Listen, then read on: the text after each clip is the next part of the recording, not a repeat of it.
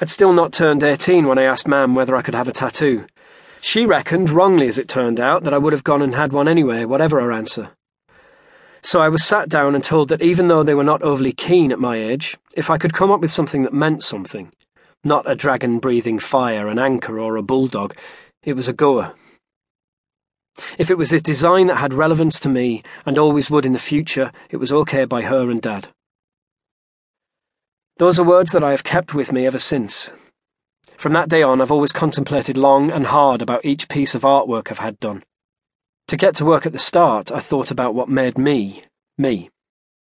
Amongst my mates, I was known for being a Kiwi, and it was public knowledge that I wanted to play for England at cricket, so I wanted something that contained both those aspects of my life. The problem was, what? I was set on the Three Lions because I've always associated them with English cricket, but told my parents that I would also like a New Zealand connection.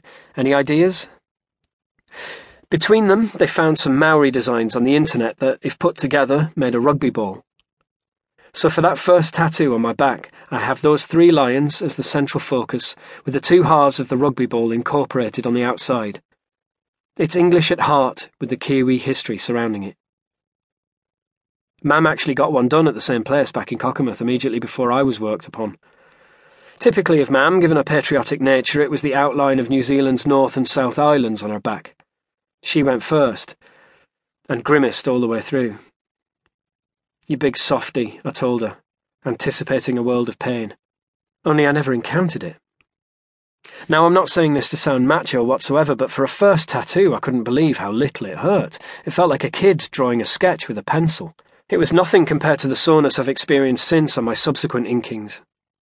Getting tattoos with meaning has become a bit of a pastime for me, each and every piece of artwork possessing its own significance. The initial ones contain a lot of traditional Maori symbols within the overall pictures.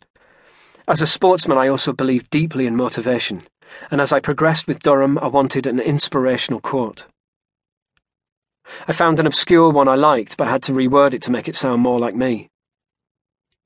Being the best that you can be is only possible if you desire to be a champion, and your fear of failure is non-existent.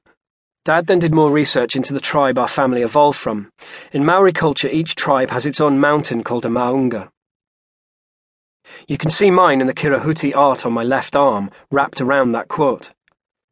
There is also New Zealand's silver fern at the top and a cricket ball in there too, with Maori markings as its stitching. This one has been a work in progress over the years, starting with the words ahead of my first England Lions tour to the Caribbean in 2011. The tribal stuff is particularly relevant to Mam. In Maori culture, everyone knows their own place, stretching back hundreds of years. Your extended family is called the Whanau. Then there is the Iwi, literally translated as bone, which is the tribe to which you belong. Then there is the Hapu, which is the community of tribes throughout the whole of New Zealand. The part Maori blood that I have from my Mam's side is really quite strong, stretching back to the Treaty of Waitangi in 1840. My great-great-great-great-grandfather is a signatory on that, the most important document in New Zealand's history drawn up between Maori chiefs and the British Crown, resulting in the declaration of British sovereignty. Mam and Dad emphasise that I have no family history unless I embrace the past. My future will be in the UK, that seems certain enough, but they insist I keep some focus on where I came from and their backgrounds. In the years to come, my own children, Leighton and Libby, will no doubt ask me about that, and I don't want to lose touch with that. It would be a bit tragic not to have a grasp of it, and so I'm forever being reminded not only of my time in New Zealand, but my heritage, who my relations are, the history and geography of it all, so I can pass it on to generations to come, wherever they may settle. Trust me, my mother is the biggest Kiwi going. I've had a couple of tiffs with her over the years when, after the international matches, she's been interviewed back home. She will say things like, "Yeah, Ben's playing for England, he's English, but he's not really, he's a Kiwi." I have to tell her, "Mam, I'm playing for England.